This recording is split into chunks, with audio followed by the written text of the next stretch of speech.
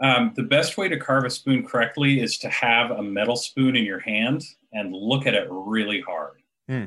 So if you've forgotten your spoon, you're kind of SOL.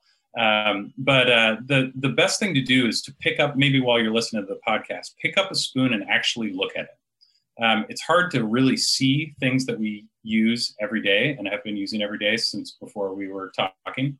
But if you actually take out a spoon and you look at it, you'll see that there's what's called crank or recurve in that spoon. There's the bowl of the spoon, hold that level to the floor. And as you hold the bowl of the spoon level to the floor, you'll see that the handle goes up and then kind of back. There's generally some kind of swoop or recurve that happens there. Yep. And that means it's possible for you to shovel food into your mouth without the food falling off the spoon every time you're going for it.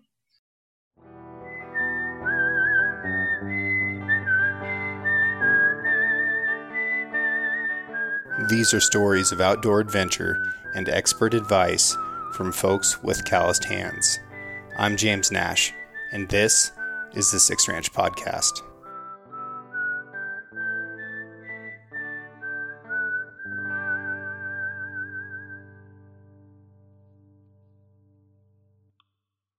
The Six Ranch Podcast is brought to you by Sig Sauer. SIG is a leading provider and manufacturer of firearms, electro-optics, ammunition, air guns, and suppressors.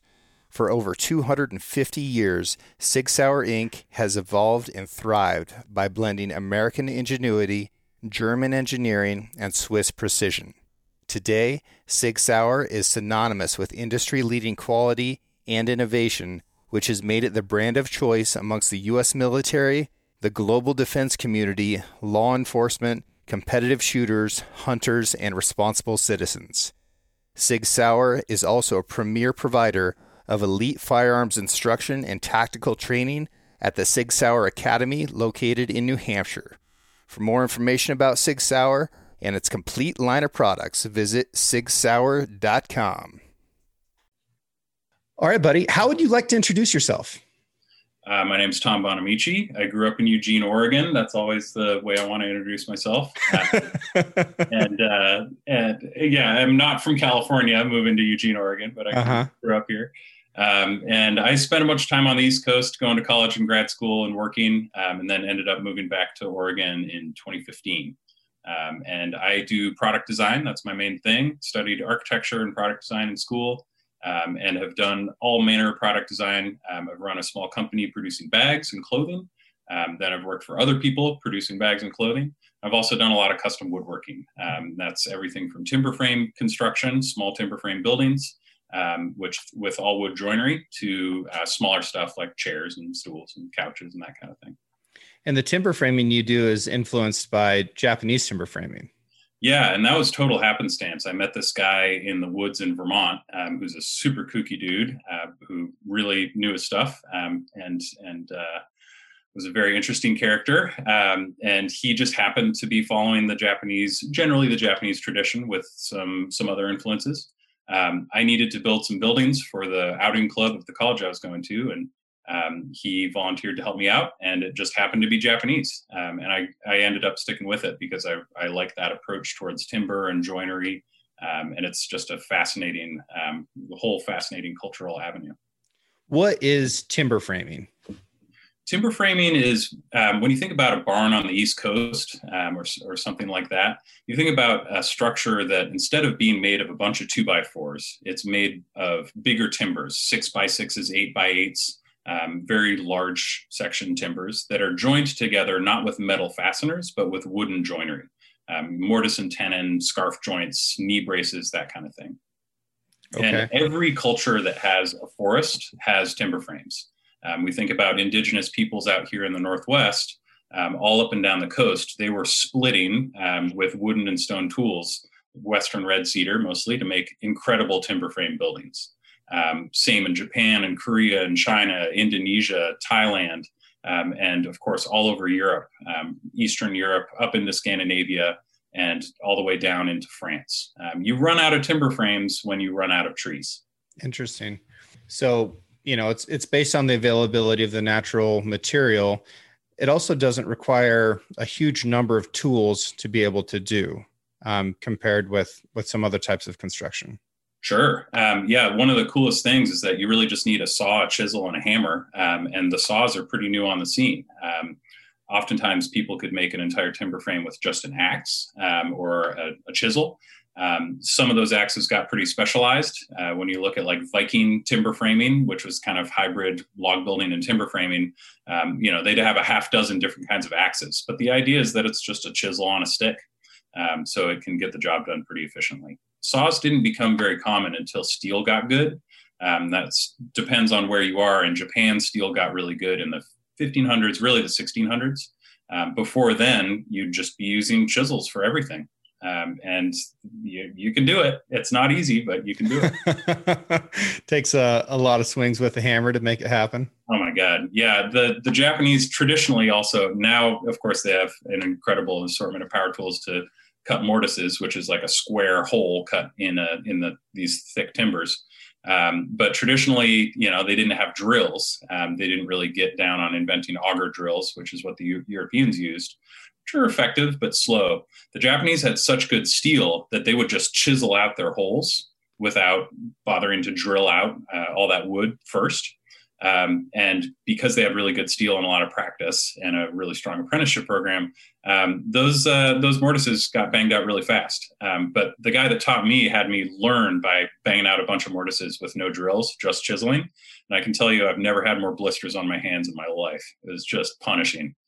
So I'm thankful for some modern timber framing tools. There's the best is the mortising machine, which is like a short, thick, stubby chainsaw on a stand, and you clamp it to the timber, and you can do these successive plunge cuts and be able to cut a square-sided mortise. It's lovely. So why wouldn't everybody timber frame? Why is stud frame construction still a thing? Stud frame construction is honestly, it's a lot better in a lot of ways because you can end up with a really well insulated building that can accommodate systems like electrical and plumbing much more easily than a timber frame.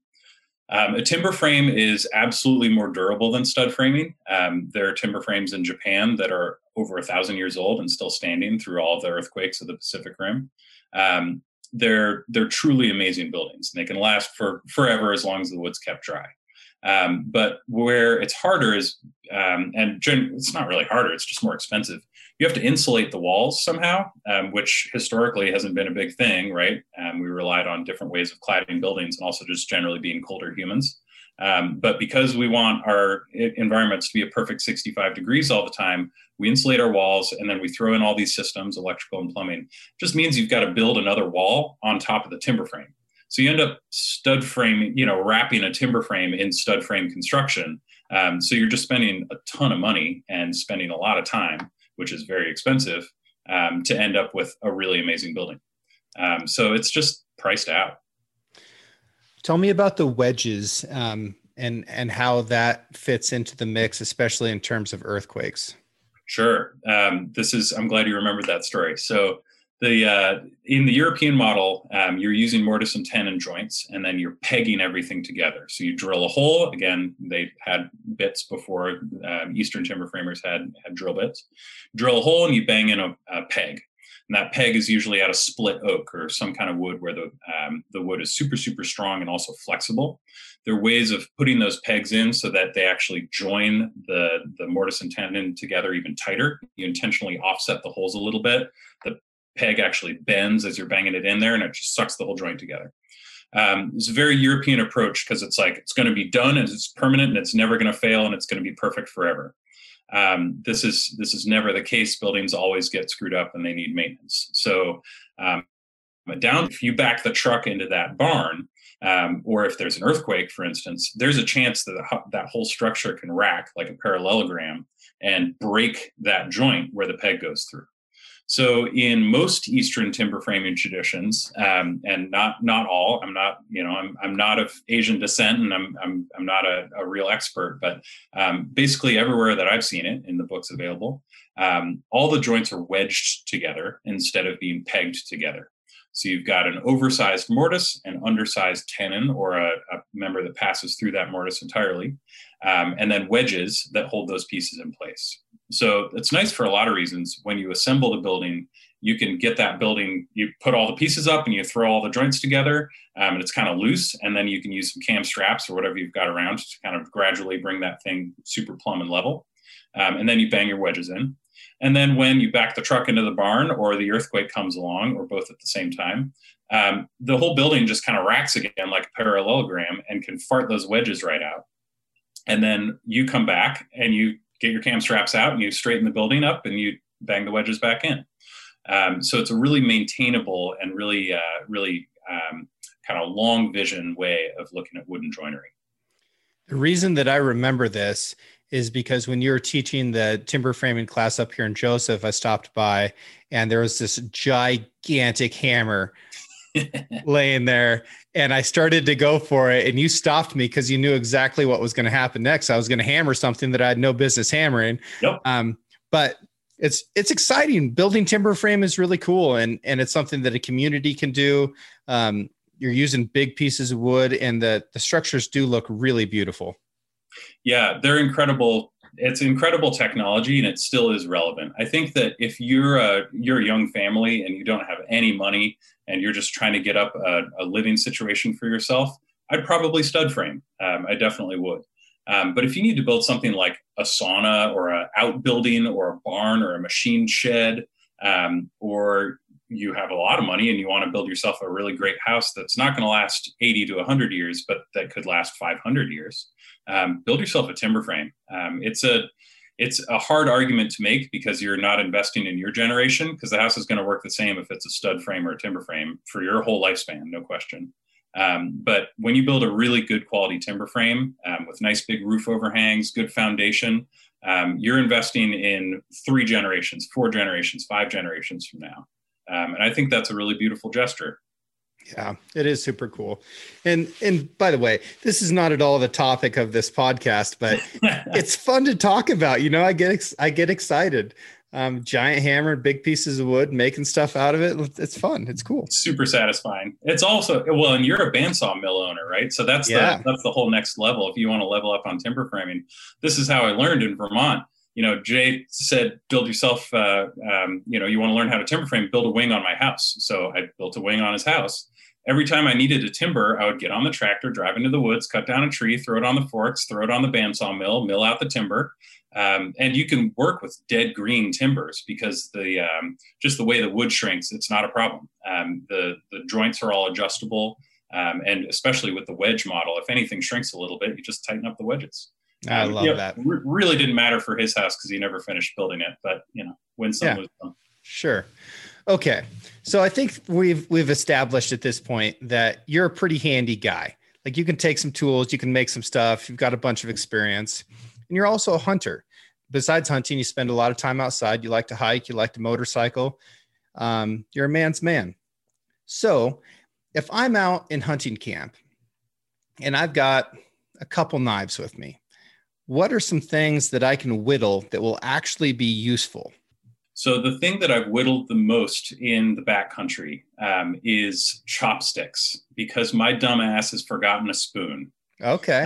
You didn't expect me to say that one because we didn't talk about it beforehand, but I was just realizing that is what I've whittled the most. Huh. It's like you get to camp, you unpack, and you realize the spoon's in the other cook set, the fork in the other cook set. Yeah. And then you just find a straight twig and you start cleaning up the ends just to kind of taking the bark off. And you like shovel the ramen into your mouth one way or another. That happened on a hiking trip I was on the Olympics last weekend. A buddy forgot his spoon and he made some really terrible chopsticks and ended up using his mug lid to shovel oatmeal in. It's not glorious, but it's a good start. So that's the real necessity. But other things that you can whittle and maybe have more fun with it because you can do it with intentionality. You could do tent stakes, and that's a good one. And if anyone's setting up a wall tent, you're always working with wood, or often working with wood, especially if you're running poles instead of like wooden poles instead of a metal frame. And tent stakes are great because they are so easy to make and they're just always useful. A nice thing about a tent stake is to use a really hard wood species and to have that wood be dead dry when you're trying to pound it into the ground. But that's really optional. Woodworkers will often try to optimize every single aspect of a project because, like me, they like to nerd out about the details of the wood species and like functional attributes of your tent stake project or whatever. But you don't really need to. If you're out there and you need tent stakes, it's really not a problem. You can just bang out some tent stakes. Yeah, that we've picked out a piece of good, hard, dry wood. What happens next? So if you're out in the bush and you want to make tent stakes, I actually wouldn't sweat about the dry aspect. I would just start with what kind of wood is it? If it's a conifer, then it's probably a softwood. I mean, it's by definition a softwood. And there are harder softwoods and softer softwoods, but I wouldn't sweat it. If it's a conifer, use something that's a little bit bigger in diameter, and I would say about 1.5 inches in diameter. And if it's a hardwood, as in a deciduous tree, you could use something a little smaller, maybe 1 inch in diameter. And I would find a little sapling or a branch and get out a little saw, and I can talk about tools at another time. Get out a little saw and zip off a section of, just cut down the sapling or zip off a branch. And then you've got a nice dowel, basically, and treat that as the stock out of which you're going to cut your tent stakes. Usually when people make a tent stake, they make them too short. You need a lot of meat in there. As anyone who's ever put up a fence knows, you need enough post for the hole as well as post for the critters you're keeping in. So I like, if you're going to set up a wall tent, you're going to be wrenching on the guy lines. So I would probably say at least 12 inches that's going to go into the ground. Again, it depends on the ground you got, but hopefully you're getting in at least that much. And you don't need that much above ground. A really long tent stake above ground is just more stuff to trip on. So you only really need about 6-8 inches above the ground. So that means that you've got a total length, maybe 20 inches or so, and that's going to be about the length from your middle finger to your elbow. So I would use that as your length guide, and cut off as many tent stakes as you need from whatever tree or branch you're using. The straighter, the better. That's going to transition force the best when you start smacking the thing. Then ideally you can find a stump. A stump is a really good working surface. Then with your hatchet, you should always have a hatchet, as you showed me when you showed me taking apart an elk in about 2 seconds, because I barely learned how to do it because you did it so fast. But the hatchet's such a good way of doing that, and of course super useful for working on wood. Put the end of that branch that you're working on the stump, right on the stump, kind of holding it up vertically near your face. Lean over and use that hatchet and sharpen it like a pencil. The other common mistake with tent stakes, too short and then too blunt of a point. Okay. That you get a really sharp end, but then it transitions from that pointed end to the walls of the stake too fast, right? If you think about a pencil for this tent stake, you want it to be really long as it transitions from the pointed end to the full section of the tent stake. And that's going to allow it to drive into the dirt way better. If it's got to work its way around rocks or whatever, you want it to be really long and pointy, as opposed to kind of pointy but blunt. So take your time and take long strokes with the hatchet, and just spin it around in your left hand if you're right-handed, and use that right hand to gradually make those cuts. You'll start near the end and then work your way up, and before you know it, you'll have a nice pointed tent stake. Then if you're driving that stake at an angle, you really don't need much of a notch. So all I would do for the notch for the rope is to make a single cut with the handsaw to about 1/3 of the depth, very near the top, maybe 2 inches down from the top of the stake. And then flip it upside down, use the hatchet to gradually sneak up on that cut. And then you'll have a nice little notch in the top of the stake that'll hold the rope in place. Easy enough.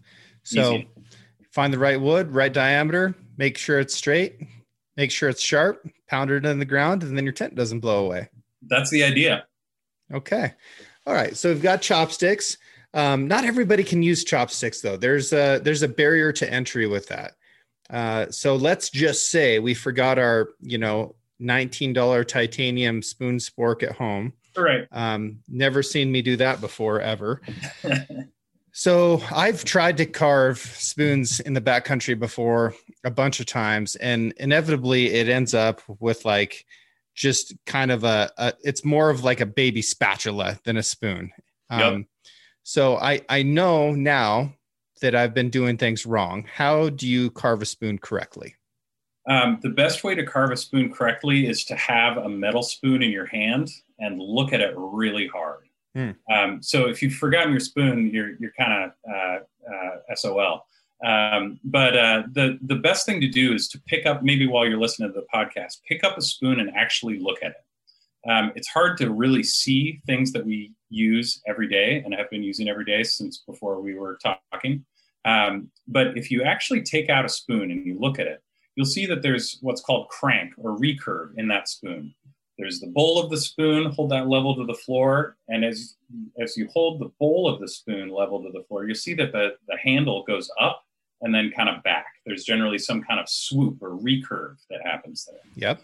And that means it's possible for you to shovel food into your mouth without the food falling off the spoon every time you're going for it. Usually when people try to carve a spoon without looking at a spoon first, they end up making a club, and it's just like this bowl on a stick.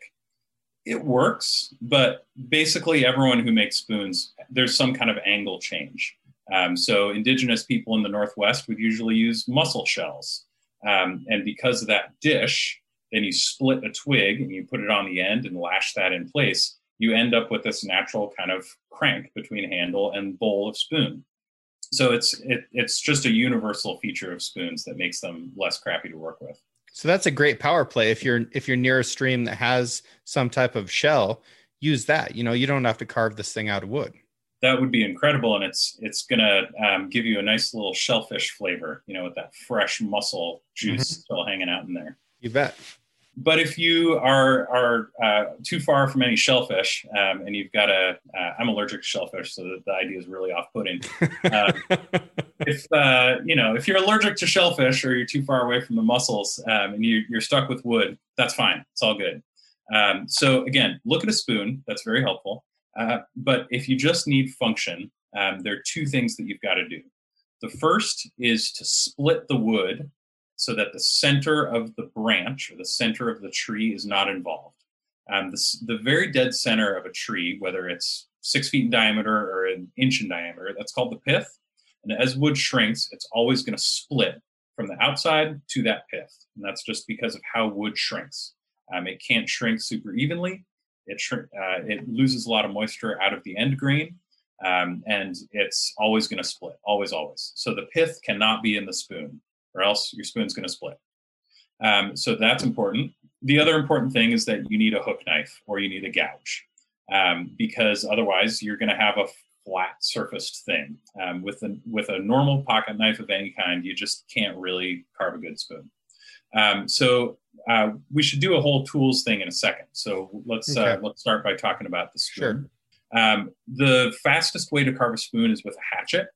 There are some great YouTube videos. My favorites are, there's this one it's a silent movie from Sweden from the 20s. There's this guy making a set of wooden clogs, which just look horrifically uncomfortable. And at the end, there are these guys making wooden chairs, which also look horrifically uncomfortable. But in the middle, there's this guy whacking out a wooden spoon. And it's old timey, so it kind of looks like it's going faster. But even so, it looks like he carves the spoon in about 40 seconds. And he does almost the whole thing with the axe. And it is incredible to watch him work. It's worth looking up just for giggles. But it is incredible to watch him work because he gets so close to the line with the axe. And that's the hint that good spoon carvers will pass along, is that you do as much work with the axe as possible. You switch to the knife right away, and you're just going to be whittling forever. Now, if you need to pass a lot of time at the hunting camp around the fire, then that's great. You should just whittle forever. But if you actually want the spoon, get the axe out and get it as close to spoon shaped with the axe as possible. For order of operations, it's a little hard on audio, but the general idea is that you're going to take a billet of wood, and that's just like a short chunk of firewood. That is the length that you want your finished spoon. So with your saw, you're going to go to some kind of wood. We'll talk about species in a second, but some kind of wood. You're going to cut that to the length of your finished spoon. If you're making an eating spoon, that only needs to be 6-7 inches long. So cut it to that length. Split it like a piece of firewood. Let's say you're starting with something that's 6-8 inches in diameter. So split it in half, then split it into quarters. And from those quarters, triangular, with a semicircular quarter circle outside, hew the pointy tip, like the tip of the piece of pizza, so that it's flat. And get out a Sharpie or a stick of charcoal from the fire and draw something vaguely spoon-shaped on that flat surface that you have. As soon as you have that, start cutting to that shape. You're thinking about kind of just cutting 2 walls. Ideally, we think in boxes because we live in boxes. It's very helpful to think about like what's the box the spoon came in, right?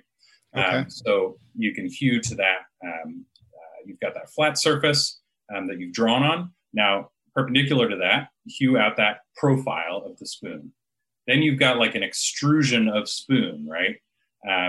So then flip the spoon 90 degrees, get out your Sharpie again, draw the side profile, and that's the one that's going to have a little crank to it, a little angle difference between handle and bowl, and do the same thing, just hew away. And then you should have something that's pretty spoon-shaped. It's not going to be perfect. It's going to have some funky axe marks. It doesn't have a hollow bowl yet, but it's close enough. Once you've got that, then you need the hook knife. And the hook knife is a Swedish tool that is super cheap. Mora make really good and cheap ones. They're made in Sweden, incredible quality, hold an edge forever, and they're about $30. You can get those from Light My Fire in the U.S. They're a distributor for a bunch of different outdoor gear. You can get them on Amazon. You can get them wherever. With that hook knife, that's the best way to cut yourself while you're carving a spoon. So just go real slow. Cradle the spoon in your non-dominant hand, the bowl of the spoon, and then use really small motions with your wrist to slowly chip out shavings across the grain in the bowl of the spoon.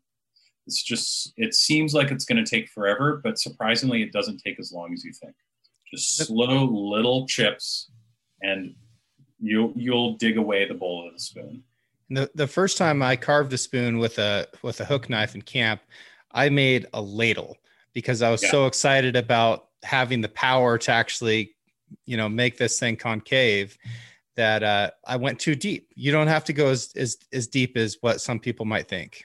So again, if you've got the luxury of being able to look at a metal spoon before you carve a wood spoon, put a straight edge across the bowl, and you'll see that the bowl of a spoon is maybe 1/4 inch deep, 3/8 deep. There's not a lot of depth there. If you want to make a ladle or a cooking spoon or like a deep ass soup spoon, go for it.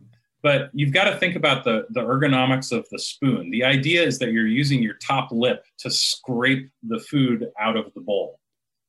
It's not a very appealing way of thinking about it, but that's what you're doing. You're like scraping the food out of the bowl with your top lip. And your top lip is kind of flat, right?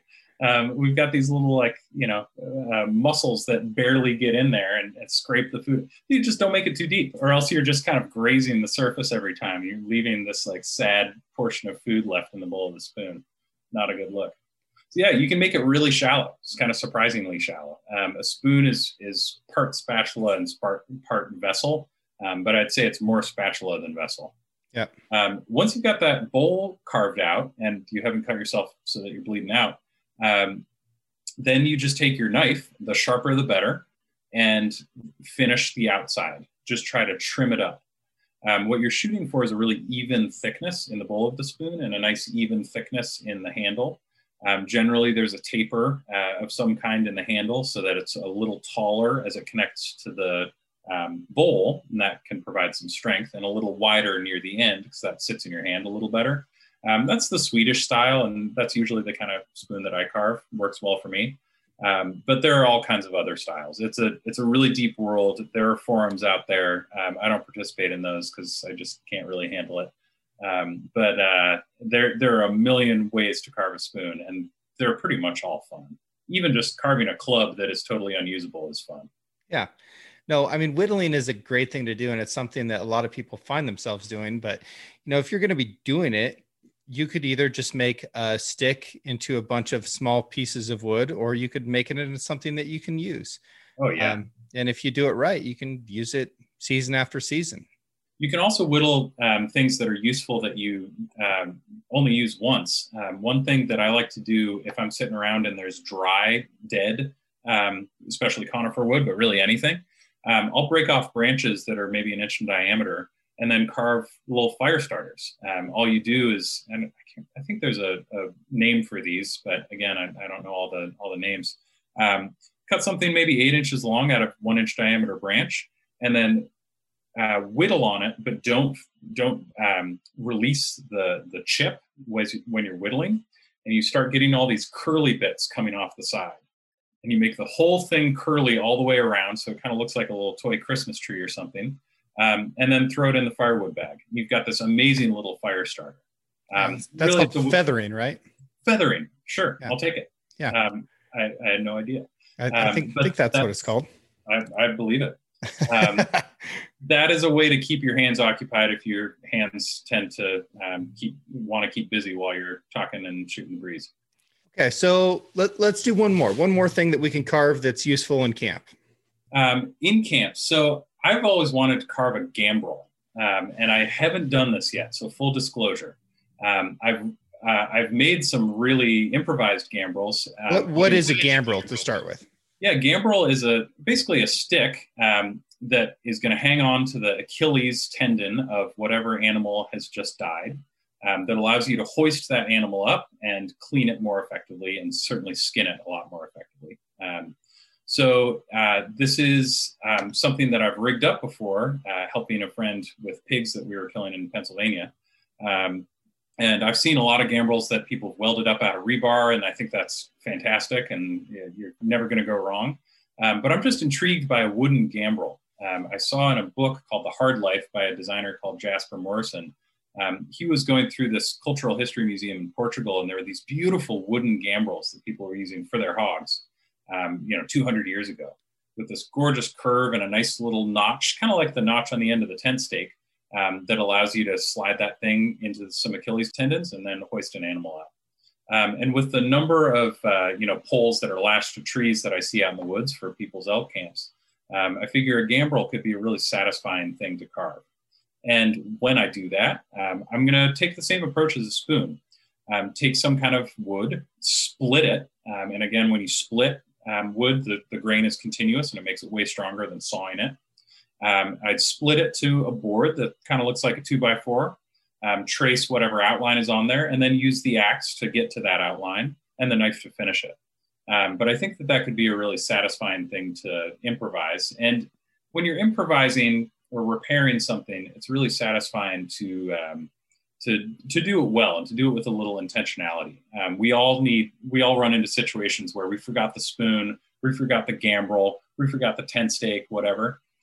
The spoon, therefore the chopsticks, right? But it's nice to take a little time and say, okay, I don't have this thing, but instead of making something really junky that's going to work but going to piss me off every time I use it, I'm going to take a little extra time and fix it right and make a good replacement for that thing.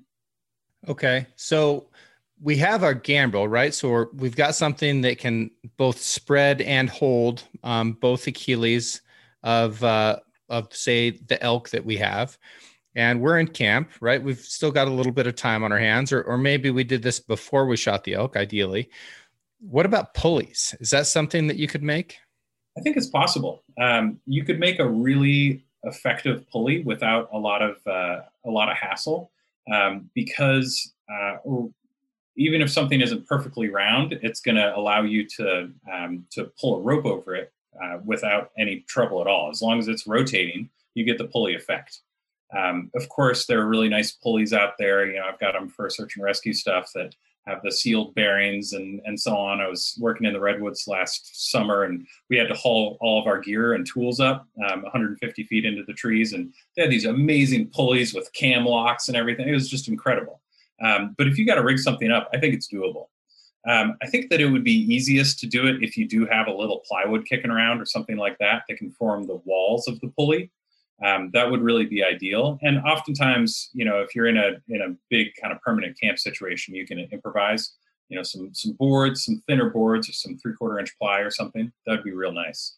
And then all I would do is take a section, again, just cut a section of a tree that seems pretty round, that's maybe 4, 5, 6 inches in diameter. And now you're going to intentionally use the pith. This thing isn't going to get enough use that you'll still be using it when it dries out. So we're going to ignore how it's always going to crack to the pith when it dries because we're going to be using it pretty soon. You've got to find a way to drill through the center. And one way, if you don't have a drill around, I know a lot of guys take drills to the woods because you're going to hang up your crossbar on which you're going to hang your game. And people throw timber locks into trees, and I see that, and that's great. If you don't have a drill with you, though, a cool way to make a hole in a piece of wood is to burn that hole through. That's actually a way that people will burn out the bowls of their spoons sometimes. I've never seen that go particularly well, but burning a hole works great. So all you need is a stick of rebar or something, some kind of metal stake, maybe even a tent stake if you have those and you didn't have to whittle them. Stick them in the fire or over your camp stove until it's red hot, and then stick it right in the middle of that little chunk that we're going to be using as our pulley wheel. And let it burn out. It's going to make a ton of smoke and be all dramatic. And then the stake's going to get cold, or your rebar is going to get cold, put it back in the fire, and just keep repeating that. You will be shocked at how fast you get through the center of that thing. At that point, you just need to make a hole in the sides of whatever this rig is, run the rebar that you have or that tent stake right through, and that's going to be an improvised pulley. With a little bit more head scratching, I think you could find a way to rig that up to some crossbar or branch and allow you to hoist that animal up with way more ease than trying to fight the friction of the rope going over. Sure. And even if you didn't have that rebar, you could use a bow and drill in the same way that you would use to start a fire. And with enough time and friction, you can use a piece of wood to drill through another piece of wood. Absolutely. Yeah, with the right species. Yeah. So maybe we should talk about species of wood for a minute. Yeah, let's do. So for a lot of these things, the species, again, like woodworkers will go so deep into exactly the right species. In America, we've usually used fruit woods for pulleys, for instance, because fruit woods grow really densely and then they wear really smoothly. So you go back into, on the East Coast, especially in industrial antique kind of things, all the pulley wheels themselves are applewood, and they're just beautiful. Applewood takes this gorgeous polish, makes a hell of a nice spoon too. Takes this gorgeous polish. So after being used in a factory or on a boat or something for 50 years, these things are just glowing, just absolutely beautiful. So applewood makes a good pulley because it's really dense. And the density or specific gravity of wood is what gives it its particular attributes. That's a really big part of it. So like lignum vitae is one of the hardest and densest woods in the world. It's a tropical wood. And it actually it's so dense that it doesn't float in water, it just drops like a stone. But if you can machine it, you really have to machine it into some kind of part for a tool. It can be used as like a bushing, basically like a bearing, because it's so hard wearing and so oily and will just last forever. Whereas balsa wood is one of the lightest and featheriest woods around. That, of course, floats. Everyone knows, Kon-Tiki was a raft made out of balsa trees. And it's so lightweight that unless you're really making a raft out of these really big pieces, anything small is just going to break almost immediately. I wouldn't want to use chopsticks made out of balsa wood because it's just going to break. And yet it's still a hardwood. Yet it's still a hardwood because it's not a conifer. That hardwood softwood distinction is useful, but it's definitely not particularly nuanced. Poplar is a very soft deciduous tree. It's softer than, say, Douglas fir, effectively, but it's a hardwood, and Douglas fir is a softwood. Douglas fir is pretty hard and heavy. Southern yellow pine too. There's a lot of distinction between the early wood and late wood. Those are the actual growth stripes on the tree. But that late wood on Doug fir is so hard that it makes the wood very strong, very durable, and actually pretty hard to whittle and cut through. And if you're hunting at a higher elevation or a more northern latitude, those trees are going to grow more slowly. And even if it's a softwood species, it's going to be harder than the same species growing in a warmer climate, lower latitude, lower elevation. Exactly. I was just doing construction today. We pulled a stud out that just felt like a feather. And I realized that everything else was Doug fir. This one stud was grand fir, which is much lighter in general, and less distinction between early and late. And then I looked at the end grain, and the growth lines were maybe a half inch apart. I mean, this tree was growing so fast. And it just made it super feathery and lightweight. When trees are adding girth, they're doing the most growth early in the season. And if they've got a ton of water, a ton of light, and a ton of space, they're going to add that wood really, really fast. Gotcha. Okay. So what are some other good woods to, say, carve a spoon out of? Well, the most popular wood for carving spoons in Scandinavia, which is also available in a lot of the U.S., is birch. Birch is super easy to carve. It's a relatively soft hardwood, and especially when it's green, you always want to carve a spoon when the wood is still wet or green, fresh, because it's the difference between cutting through a grape and cutting through a raisin, right? All those wood cells, if they're all full of water, they're just way easier to slice through with a sharp knife. So birch is really easy to carve, but then once it does dry out, it dries pretty hard and will last a good long time. So if you're hunting whitetail in Minnesota, you look anywhere and there's a million birch that you can use for carving spoons. Anything that we talked about would be great out of birch. It's a really useful species. But birch ultimately isn't super strong in a lateral sense, way less strong than even like Doug fir, for instance, or pretty much any other hardwood. So you'll see that in Finland, the traditional axes have this collar that extends down. So the eye of the axe is actually, effectively much longer than most. And that's because the only hardwood they had was birch. That's what they had. So they needed to make a much longer joint in order for their axe handles not to break all the time. Gotcha. That makes sense. Some people out west will try carving out of mountain mahogany. The tough part about that is that because it's such a gnarled species, you end up with little knots all over the place. And knots are a real pain in the ass when you're carving. The grain of the wood is swirling around that knot and creating this kind of like upset area where every time you carve, you're going to dig into the grain and then you'll try from the other direction and it'll dig in. You'll try from the other direction, it'll dig in. It's just be a real pain in the ass. The straighter the grain, the easier the carving. Gotcha. Makes sense. Okay. Well, besides all the woodworking stuff, you also have this background that you alluded to earlier in textiles and all types of textiles. And that's something that we commonly need to repair in the backcountry. So talk me through some of the repairs that you can do and some good ways to go about doing it. Yeah, a good way to think about repairing anything is to kind of like looking at the spoon before you carve a spoon. Look at your gear before it breaks and try to anticipate what is going to break. It's maybe easier said than done. But one good way to do that, if you're not really familiar with soft goods, is to look at wear points. So get out your hunting pack and look at where the holes are. Get out your hunting pack and look at what straps are a little worn through. What buckles have broken in the past, or when you throw the pack down, what buckles make a noise every time it hits a rock. That means that that's an element that's going to be more prone to breaking when you're out there. If you are better prepared by looking at what might break, then you can prepare yourself properly by bringing the tools that you might need to fix that thing. So, yeah, I don't want to get away from the tools thing. Let's talk about tools before we get into repairs. Otherwise, I'll forget. Oh, for woodworking? Yeah, like what's our toolkit look like that we're bringing with us so that we can just absolutely wow our friends by our amazing abilities to create stuff? So if you're a hard-ass dude and you have a little bit of experience, you can make anything with a decent saw, a decent axe, a decent carving knife, and a hook knife. You got those, you can make your entire world. And I'm sure that it's been referenced on your show and many others, but Alone in the Wilderness with Dick Prenneke, that is just the most incredible story. With those tools plus an axe, a large axe and a couple augers, he builds his log cabin. He makes the hinges for his door. He makes the door itself. He makes the lock for the door. It's just super inspiring. So if you've got a hatchet, a saw, a carving knife, and a hook knife, you're good to go. And I can give recommendations because the kind of tools that you have make a big difference. I want to hear it.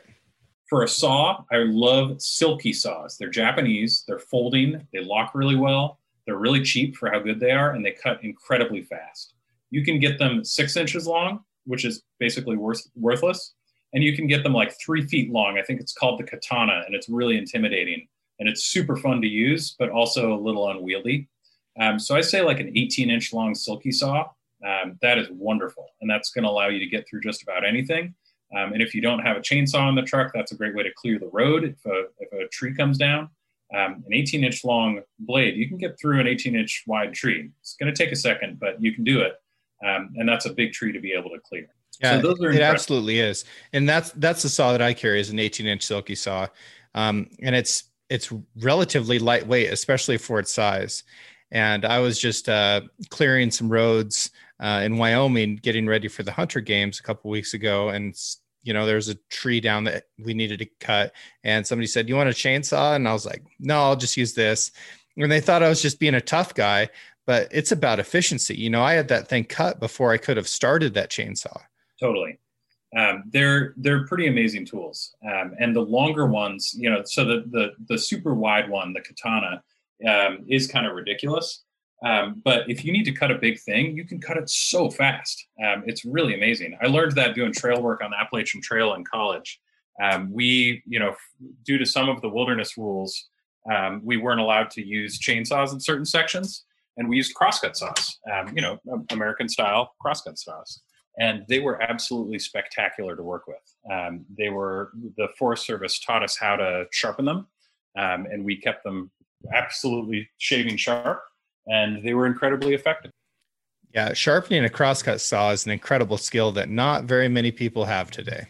Yeah, that was super satisfying, and I got to teach a little workshop at Best Made Company in New York when I was working there in sharpening crosscut saws, and I think that was kind of the beginning of the end for me, because there I was in Tribeca, New York City, showing a bunch of investment bankers how to sharpen a crosscut saw, and none of them knew what the hell I was talking about, and I don't think any of them cared. And I realized, you know what, this is maybe not the right fit.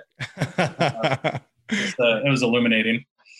But yeah, using a sharp saw is just a joy. And one of the best things about the Silky is that blade is replaceable. It's an amazing quality blade, and as soon as it gets dull, you can just replace it. So that's just a wonderful thing.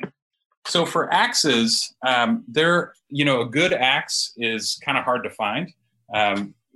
As with most technology, when everyone needed a thing, it was really good quality.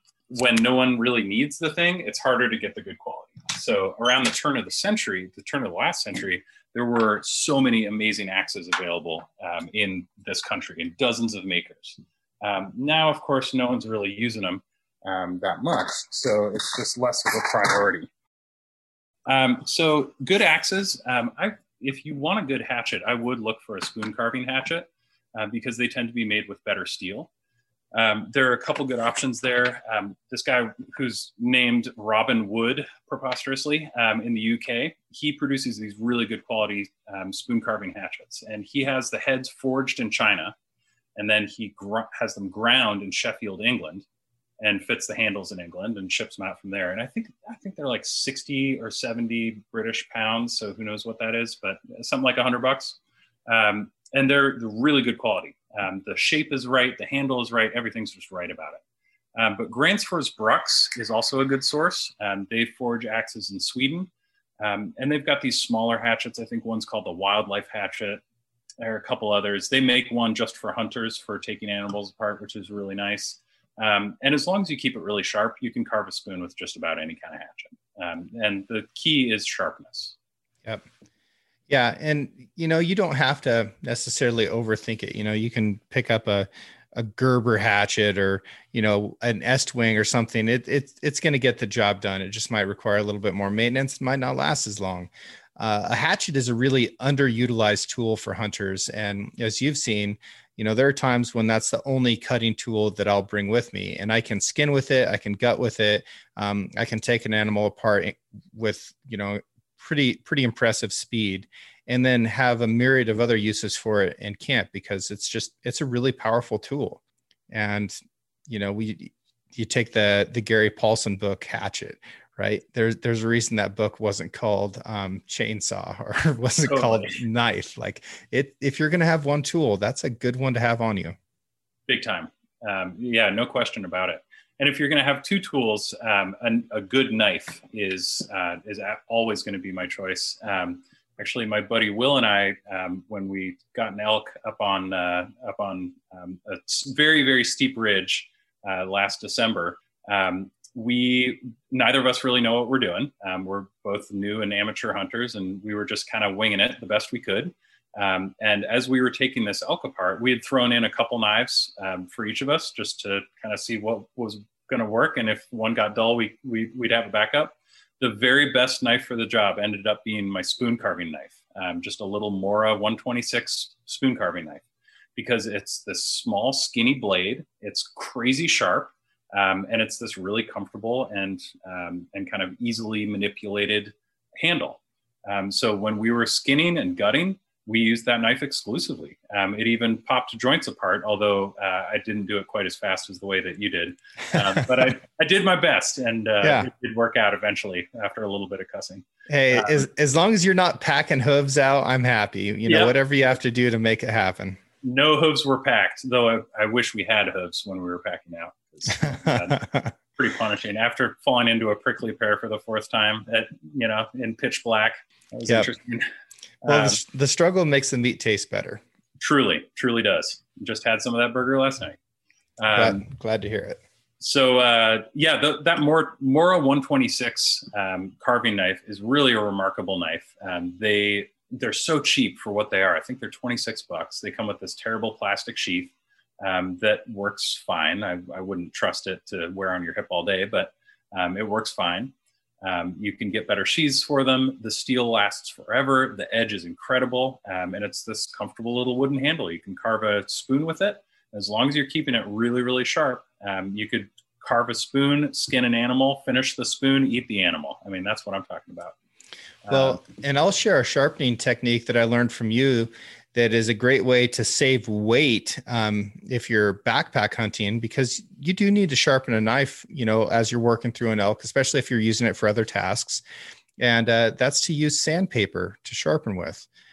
You can bring a couple small pieces of sandpaper that are the size of a credit card and lay them over a flat surface, and you can sharpen really well with it, and it weighs nothing, and it's basically free. Yep. The sandpaper is a great way to do touch-ups, and you said a credit card, and I was just going to say, get your driver's license out and use that as your flat surface on which to reference the knife. You can also get little diamond hone, basically credit cards that are super light and small. Keep those in a little wallet in your pack, and that's a good way to do it. I've got this folding diamond hone thing that I got for free when I was working at Best Made. I think it's by DMT, which is a great company based out of Massachusetts, I think. That make all kinds of diamond surfaces. And it's a little bit heavier, but it does the job great. And I'm able to touch up an axe with it or touch up a knife with it, and it works just fine. It's better to take a little time to sharpen that knife than to work through using a dull knife, because that's the best way to hurt yourself. You're forcing something with a dull knife, and then you go too far, and then you're cut. Yeah. And don't let it get dull. Like sharpen once, hone forever. So just take some time every once in a while to make sure that you're staying sharp, and then it'll be much easier than if you let a knife get dull and kind of have to start over. Totally. Big time. Okay. Repairs. Talk me through it. So with repairs, again, look at what you think you might need to repair and then prepare accordingly. So I'm never going to worry too much about like a little rip in a garment, unless it's I guess a rain garment. Really, the only time I'm going to sweat it is if it's a down garment or something that's going to leak out of filling. If the garment itself is going to bleed, then you need to stop the bleeding. But if it's just going to have a little flapper, then I wouldn't sweat it. So I always carry, of course, duct tape, because that's the best way to stop the bleeding on a down garment. And don't bother sewing. You're going to do a terrible job, and it's going to be less effective than duct tape. So just duct tape. That's the fastest and best. If there is a tear on a garment and it's a problem, I'll probably take the time to sew it. So I always carry a bunch of dental floss because it's really strong, and you can treat it a little bit like artificial sinew in that you can split it in half for a finer thread or use it full thickness for a thicker thread. And then an all-purpose needle. I don't know what kind of needle it is. It's just no one needs to know what kind of needle it is. Make sure the dental floss fits in the eye and make sure it's sharp, and then you're good to go. That needle is going to work just fine. Don't get fussy about it. And again, those are a couple items that weigh next to nothing. Nothing, and can really save the day. Where I have had to repair with sewing in the field is with bags, because if a strap comes disconnected, or if suddenly a compression strap is not working, or there's a big hole in the bottom of the bag, then you have a functionality problem. If you have a little extra ventilation on a garment, you're probably going to be okay. But if your bag can't hold stuff, that's a problem. And then that's going to be the dental floss. And then I'll use a lock stitch, hand sewn seam, where you're pretty much tying a knot every time you make a seam. Every time you're, instead of just sewing up and down, you're sewing with these little loops. And every time you make that loop, you pass the needle through, and tie it tight. And that allows you to have this really ugly, like Frankenstein's monster look of a stitch, but that's actually going to be plenty strong to hold up the bottom of a backpack. And I'll carry a tool called a speedy stitcher that's used on canvas and leather and stuff like that a lot. It's not something that I'm going to put in a backpack and take on a hunt like that, but it is something that I'll carry on my boat. It is something that I'll carry in my pickup or on a four-wheeler. And whether it's leather or anything lighter than that, it is fantastic at making those lock stitches, and you can cruise right along. And it comes with, waxed thread, a big coarse thread, spooled up in it. The learning curve on that thing is like 2 minutes, Yeah. So that's another great tool to have. The Speedy Stitcher is terrific, and the only downside of the Speedy Stitcher is that it's basically a chain stitch, but or it's kind of a lock stitch that's like the one you get on a sewing machine. So unless you're doing a little extra work, if that seam gets cut again, or if that seam ruptures, then the whole thing can run out. And if you're just hand sewing, either with 2 needles or 1 needle, you can really lock every single stitch. I see the difference now. Yeah. If anyone's looking for a hilarious viewing, there's this British guy who made a human sewing machine. If you just look up human sewing machine, you'll find it. It's like in the late 80s, early 90s, with a giant needle and 4 humans kind of showing how sewing machines actually work. I've worked with sewing machines for a long time now, and this is the only thing that really explained it. Until then, I just thought it was magic. I still think it's magic, and I've spent a lot of time on the old Juki making stuff. Oh, yeah. And whenever that needle goes down into the table, magic. I don't understand how it's possible. It's incredible. So with the needle and thread, and dental floss really is a good thread, but that waxed stuff you're talking about is also great, and real artificial sinew, artificial sinew that you buy for leather working. That's terrific stuff, because it's this extruded filament, so it's super crazy strong. And again, you can kind of split it to see how wide you want that fiber to be. That's really all you need for sewing. You're going to be able to get out of most scrapes with that. I also always carry, of course, duct tape, but also electrical tape. And both of those I wind around my trekking pole. So it's just there, and I know exactly how much I have left, and it's an easy thing to keep an eye on and keep topped up. As I think we've all experienced with first aid kits and repair kits, you can get into a situation where you deplete a supply and then you never replete the supply. Then you're out there kind of up a creek.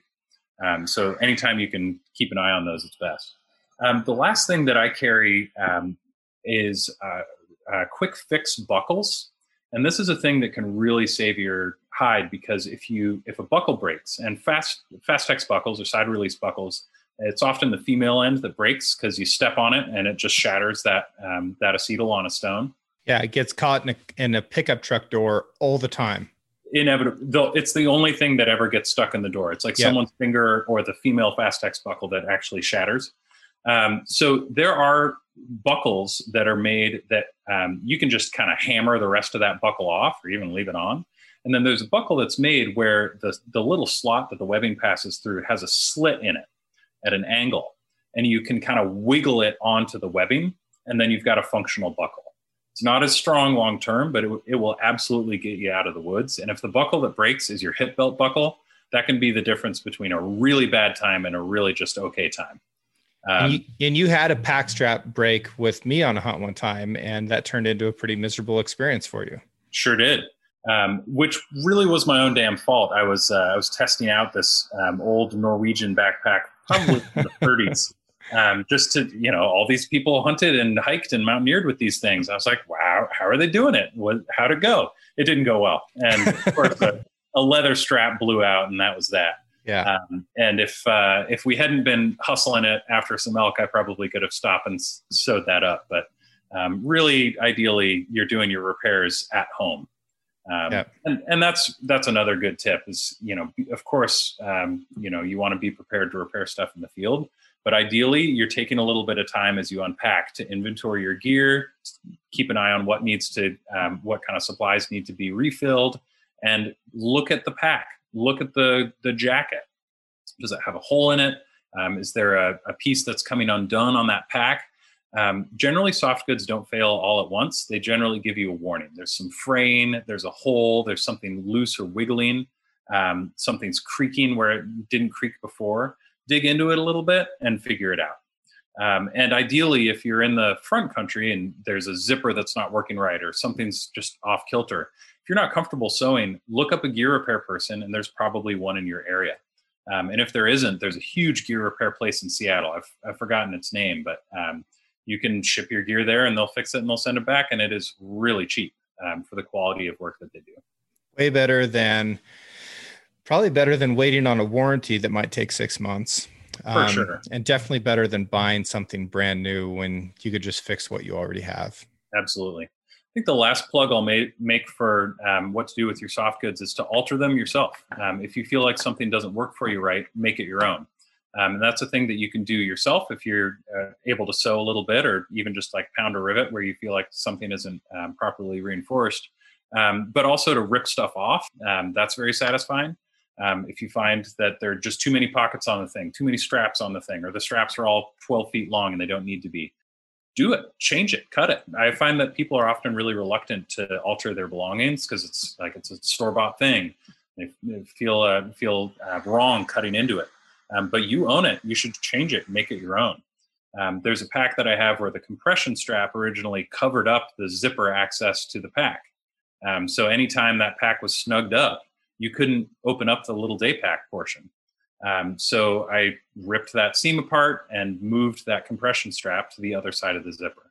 Now that places more strain on the zipper technically, but it doesn't end up being a problem with the way that I did it. So I really encourage you that if you get back and you feel like, say it's a backpack, it's generally working for you, but it's really inconvenient that the zipper is in this place or the strap is in this place. Try to change that yourself. And if you can't, work with one of those gear repair people and they will change it very cheerfully. There are more of those people than you think. And if anyone's forgotten, there is a thing called the Yellow Pages. So open it up and make a couple calls and you'll find someone to work with you. And I would take it one step further. And that's that if you do find a way to improve this product, whatever it is, snap a picture with it and send it to the manufacturer. They're going to love you for that. And they're probably going to, do something for you in the long run because everybody wants to improve. We're all looking to improve.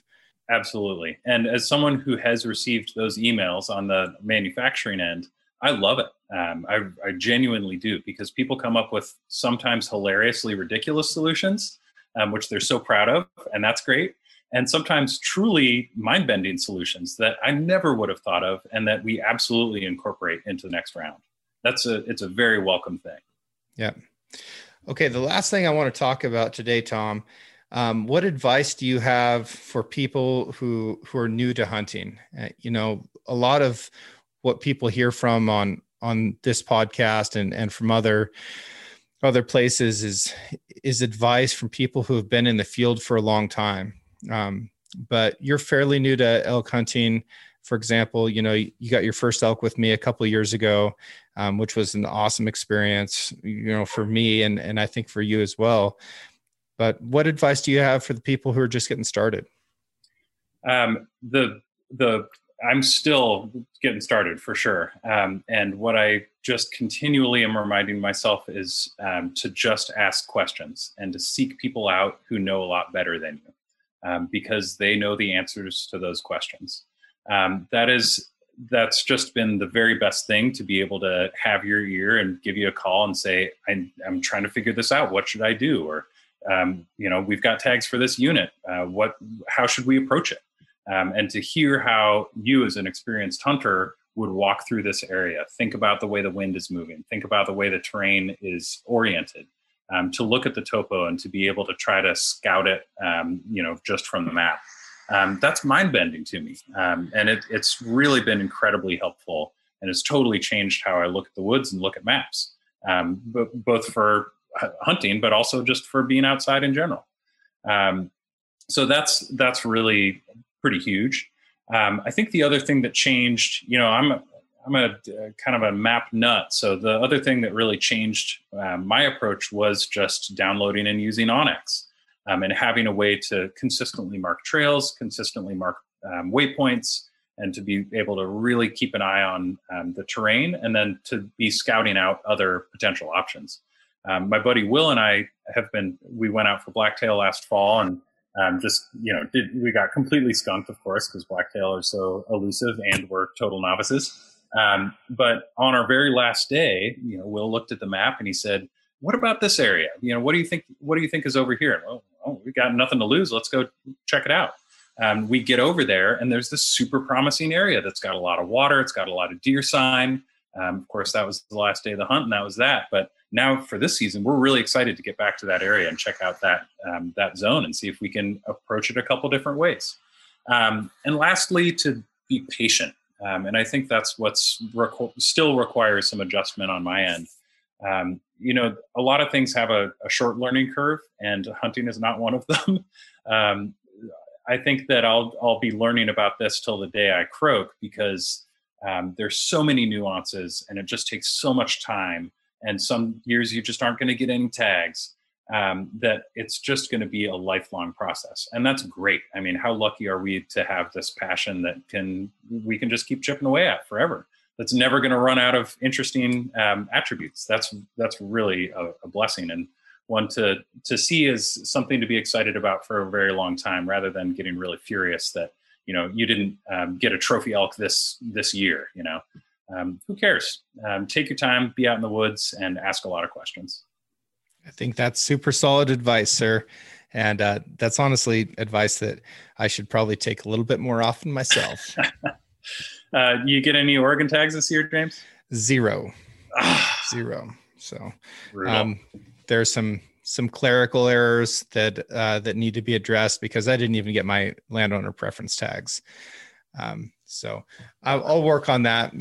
I spent an hour on hold yesterday. I'll attack that again later. But no, I've got some good hunts coming up this year that I'm excited about in other states, and if nothing else, it'll free me up to help other people, and I enjoy that very much. Right on. Well, if you ever want to join us on our Stairmaster, I drew those same tags again this year. So awesome. I'm glad to hear it. To hear it. Right on. All right, buddy. Well, thank you very much for your time. I appreciate you. And we're going to link to a bunch of stuff in this podcast description, folks. So if you're curious about any of the stuff that Tom was talking about, look down in the show notes, and there will be links to this stuff. So thanks again, Tom. Appreciate you, and good luck with your hunting season. Thank you, sir. Hope to see you soon, James. All right, bye. I live in an old cabin with bad to non-existent insulation and wood heat. That cabin can see snow every month of the year and needs a good amount of firewood stacked in the woodshed to carry through the colder months. This spring, as my woodpile turned to smoke and ash, I noticed something metal pushing out of the decades of sawdust and bark.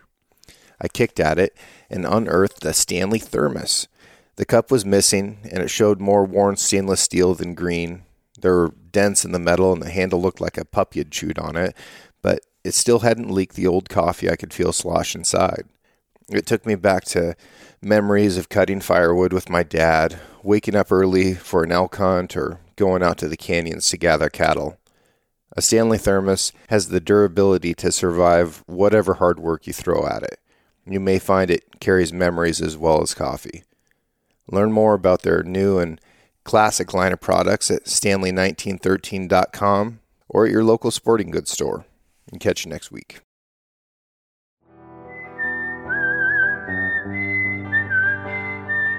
Thank you for listening. If you enjoyed this episode, please subscribe and share the show with a friend. You can also rate the podcast and leave a review. Your support allows me to keep doing what I love, which is meeting incredible folks and sharing their stories with you. For more content and photos, follow the show on Instagram at Six Ranch Podcast or me at Six Ranch Outfitters. This episode was produced by Emily Brannigan, with original music written and performed by Justin Hay. Art for the Six Ranch Podcast was created by John Chatelain and digitized by Celia Christofferson. Tune in every Monday for a brand new episode of the Six Ranch Podcast. I'll catch you next week.